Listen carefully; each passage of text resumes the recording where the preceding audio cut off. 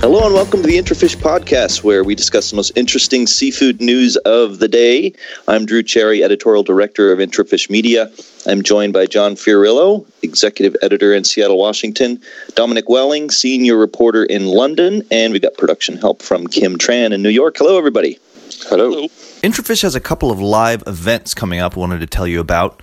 On March 8th, we'll have our Women in Seafood event here in Bergen, Norway. You can contact us if you want to find out how you can reserve a seat for that event. We're also going to be in Boston on March 12th for our Boston Leadership Breakfast. Again, you can reach out and contact us about that if you'd like to find out how to attend. Just drop an email to events@intrafish.com with the subject line Boston or Women in Seafood, and we'll make sure and get back to you to tell you more details. Well, moving right into it, John, you and I were just in beautiful Miami at the Global Seafood Markets Conference, and there was a lot to take away. It's usually a lot of numbers and a pretty dense program. What were some of your highlights, lowlights? What were the big takeaways for you? Well, a lot of the conference is kind of forecast for 2018 as far as supply is concerned for various species. They break it down by species, and I think overall what I took away was the outlook for most species is very positive for next year. Scallops, or for this year, scallops and shrimp come to mind. Looks like stable production for shrimp and some definite rising production in the U.S. for scallops. Also thought everybody seemed pretty upbeat. This is a good conference to gauge kind of where the executives' minds are as far as, business in general. So I thought that was interesting too. And then the other takeaway I had was there is still some concern over, international trade and what the current administration may do. It's very hard to figure out where they're thinking. Sometimes they're a bit schizophrenic when it comes to policy. So, everybody is kind of waiting to see about that, I guess. Yeah, business just tends to be typically, or has tended to be, a pretty conservative and Republican crowd in general. But that's sort of the unique thing is that, the stance on trade is not in the favor of a global business like seafood, and you could see that. So it's one of those industries that's kind of on edge about it. Mentioning shrimp, I mean, I would have to say that's probably the best mood I've seen the shrimp sector be in years, in terms of stability of supply, in terms of feeling like there was control over disease, in terms of demand. So that's the one that for me jumped out the most. I wasn't in the scallop session that you were in, but in the value whitefish, speaking of pollock and cod and some of the groundfish species, there's a pretty good mood there as well, and a feeling that there would be some firmness on pricing. And yeah, I'd agree. In general, the mood was pretty buoyant. I will say about shrimp. It over the years, experience has taught when everybody is very bullish and excited about the shrimp market, looking at it as stable, it's never stable, but it's considered stable right now to some degree. I take that sometimes as a very bad sign that something is coming around the corner. I'm sorry, that's that glass half empty type of thing, but it just seemed a little too happy for me. But let's hope everybody's right. They're a lot smarter than I am. So the other thing I heard a lot, and this is and if I can do with it what they want, but I heard a lot of people grumbling about the $2,300 cost of admission to the event. So I don't know what that means, but I had plenty of people come up and mention that to me. So I just throw that out there. Well, a couple of the interesting things that I thought didn't really come up this year, which usually dominate, is you didn't hear a lot about sustainability, which I don't know. We're going to get to that topic in a second, but that is interesting because usually that is a huge running theme. Maybe it's just now so integrated into the supply chain, people don't find it a novel topic. But what a lot of people were talking about, trying to get their heads around it, it was good to hear it at least raised, was the idea of online shopping, meal kits, Amazon Go, where you can, in Seattle, that store that just opened where you can just go in, pick up your food and walk out. All of this has been on the horizon. Mainly, we've heard about the advancements in China on online shopping, but I think Amazon's acquisition of Whole Foods, Blue Apron's expansion, which I was shocked by. I knew they were big. I didn't know they were that big. This is going to, I think, radically change the retail landscape for the seafood sector. And it feels kind of like we're at one of those kind of black swan moments where things are going to tip really fast. And John, you were a little bit surprised about it, which surprised me. But in terms of the amount that millennials order online, you said you were surprised by that volume. Yeah, I guess what's surprising me is, one, apparently millennials do not like to go to stores, which, it shouldn't surprise me because this trend has been developing now for quite a while. But to the degree and to the pace of how meal kit, home delivery, and online shopping is progressing, I guess that surprised me a little bit.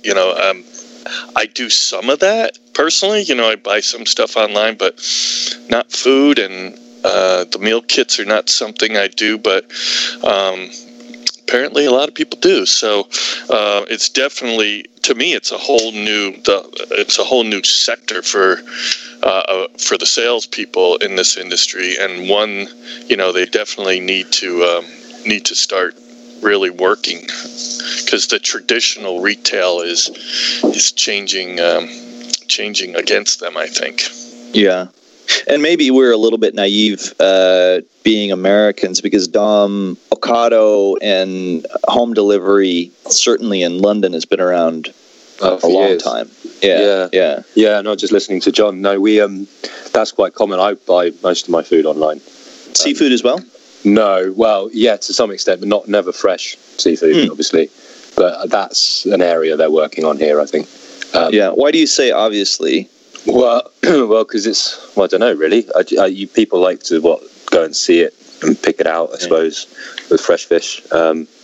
And yeah, there's too much trust involved because it comes in a delivery van, so you don't know how old it is or how fresh it is. Or I think you can do it. I think some fishmongers offer delivery services, like specific fishmongers, but no, from shops. I don't even know if they offer it, to be honest, like the main supermarkets. I mean, they offer like chilled fish and seafood and frozen, obviously, but the actual kind of fish counter bit, you can't order that stuff online.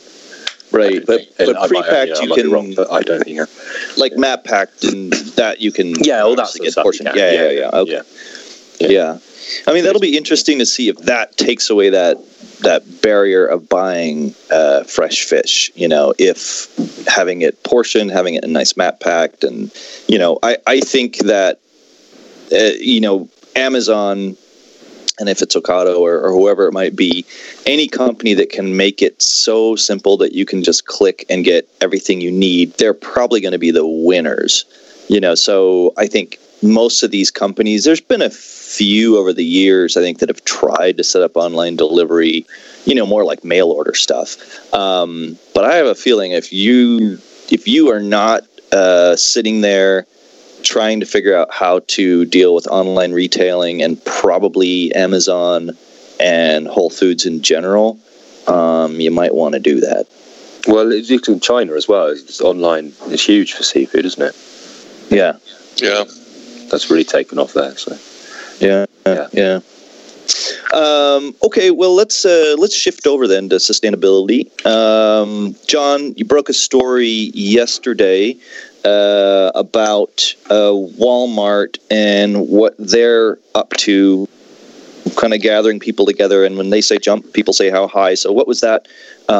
What is that meeting going to be about, or what was it about, rather? And what do you kind of make of what it might mean for the industry? Yeah, I was told that they were going to have this meeting yesterday, so I reached out to them and got some feedback from them about what the reason for the meeting was, etc. It's what I thought was interesting. It's the first of its kind the company has ever done pertaining to sustainable seafood. So that just tells me that they are their efforts to buy and influence the supply chain from a sustainability standpoint they're doubling down on that without a doubt. I mean, they've been doing this for a while. They've been involved in sourcing sustainably, but this was a major thing. I mean, there were 75 or so attendees, most of them suppliers, but they had all the major NGOs in there, MSC, ASME, all those people. So, and they gave some awards at the end. I'm putting together a story on that, on some of their suppliers who they recognize for their sustainability efforts, which is kind of cool.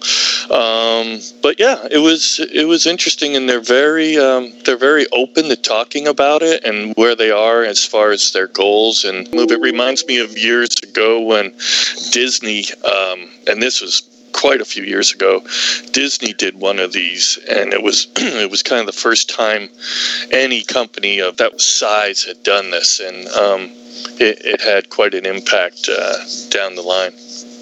Yeah, it really did. It seems also last week as well, the Monterey Bay Aquarium released a slavery risk tool, and it seems like a lot of the focus is shifting. Sustainable supply is still obviously important, and the Walmart meeting shows that, but it does seem like more and more attention is being given on the labor side of things. And Dom, you did an update story on the Seafood Task Force, and can you tell us a little bit about how that's evolved and where they want to take that group? Because I think it's one of the more interesting groups because of who's involved and sort of the level of engagement up in the supply chain. Meaning you have the largest seafood buyers at Costco, for example, directly rolling up their sleeves. Yeah, I mean, I think it was established by Costco and CP Foods in response to various reports of bad practices in their supply chains over in America. And yeah, so it was formed in, I think, June 2014, when all that sort of noise was going on. And since then, they've recruited, I think they said it was 35 commercial fee-paying members and 17 NGOs or advisor organisations that are all working, and the Royal Thai government as well. So there's got a massive focus on shrimp at the moment, but I think they're planning to roll that out across other species as well. But yeah, so this started off focusing on Thailand and shrimp, and since then it's grown. I think Audi and the MSC and IFO-RS, they are the latest to join it. So it's basically everyone. I mean, Walmart, Nestle, Cisco.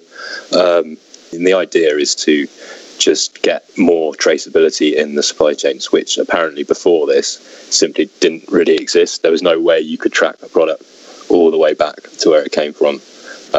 That's what I was told when I spoke to them anyway. But so they're going all the way from the vessels all the way to the stores, and implementing audits and what have you, and where there are gaps, they're filling in the gaps, training people, getting the technology in place, all of that. But yeah, it's basically led. I mean, Ken Kimball, who's is the chair of the task force. I think he's assistant VP, general merchandise manager or something at Costco.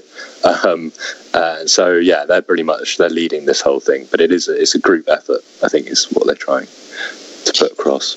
Yeah, I mean, I think that's kind of interesting because it seemed like there was a phase there where everyone felt like, okay, if I get my eco labels in place, I'm good. And now it seems it's shifted to traceability, but the retailers still after all these years, it feels like that traceability isn't quite connected. So I find that interesting that the retailers themselves are diving in, but I guess the stakes are really high for them. It's not just, it's also about accountability, I suppose. So that was another important point they were trying to put across, that people trust retailers and they've got to be held accountable for it. So and that needs third party verification. And you need someone to sort of validate what they're actually doing and they're doing things properly. So, I was shocked when he said that before all this, there literally was nothing in place to make sure that throughout the entire chain, everything was kosher. So and on the labor side of things as well, because you're working on a story there on the MSC. John, they've been talking for years about having some kind of labor component to MSC, and I don't know if it's just the bureaucracy of getting things through the MSC in terms of standards or what. But Dom, it looks like they're actually going to move forward with that. That looks like it's a real thing that's really planned, that's really going to happen.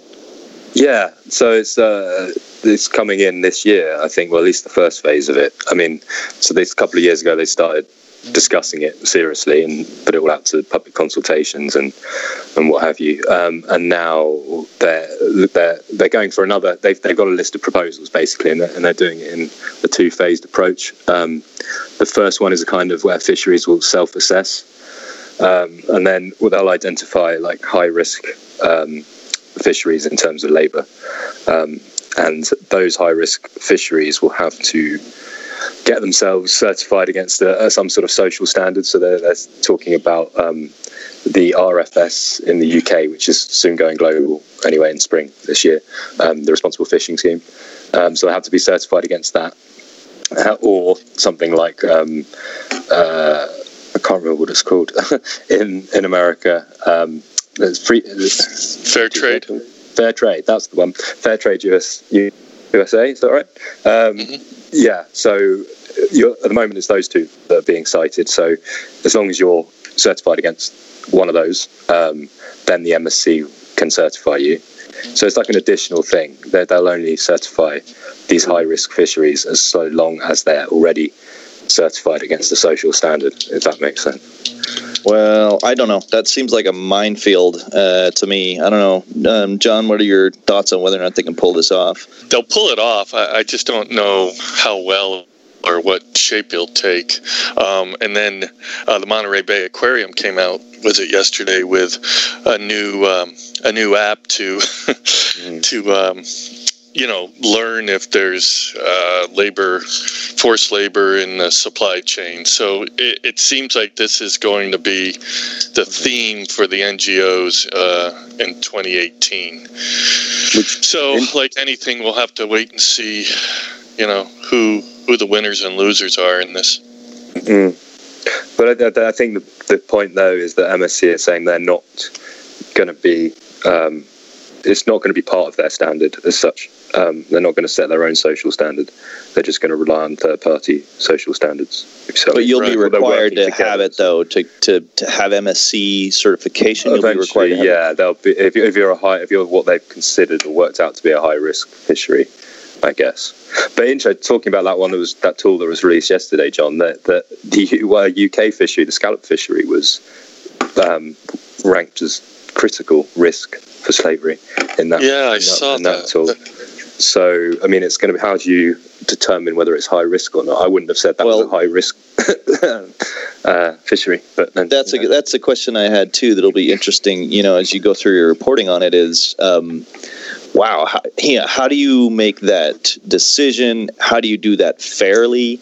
How do you do that in a way that's not going to unduly burden the very fisheries that you're trying to help, because it tends to be data deficient fisheries. It tends to be small scale fisheries that don't have the luxury of being able to hire somebody to shuffle papers all day long, that are going to be the ones that would, I suppose, be considered high risk. So it'll be interesting to see, but they've got their work cut out for them, I think, to make that a fair process. But like you say, their timeline is long on this. This is not something they're going to try to implement tomorrow. No. The MSC, you mean? No, they've got the first stage of the self-assessment part is 2018 or 19, I think, but the main bit is 2020, I think they're going for, or 2030 even. All right. Did you? No, sorry, 2020. Yeah, 2020. Right. So, a couple of years. But I think it's important though that they're all doing this. I mean, something's got to be done, I suppose. Yeah. Well, it's kind of the next big thing that needs to be tackled, and it's probably the most difficult and contentious thing. But certainly it's a black mark on the industry, and it's one that can be addressed with a lot of work, but it can and should be addressed. So. Well, I think that's about it for this episode of the Intrafish podcast. Remember that you can find us on Twitter, on LinkedIn, Facebook, all the social media channels. But the best place to keep up with us is right there on our website, intrafish.com, or to sign up for one of our many newsletters to keep on top of things. Thanks, John. Thanks, Dominic. And thanks, Kim, for the help. We'll speak to you all next time.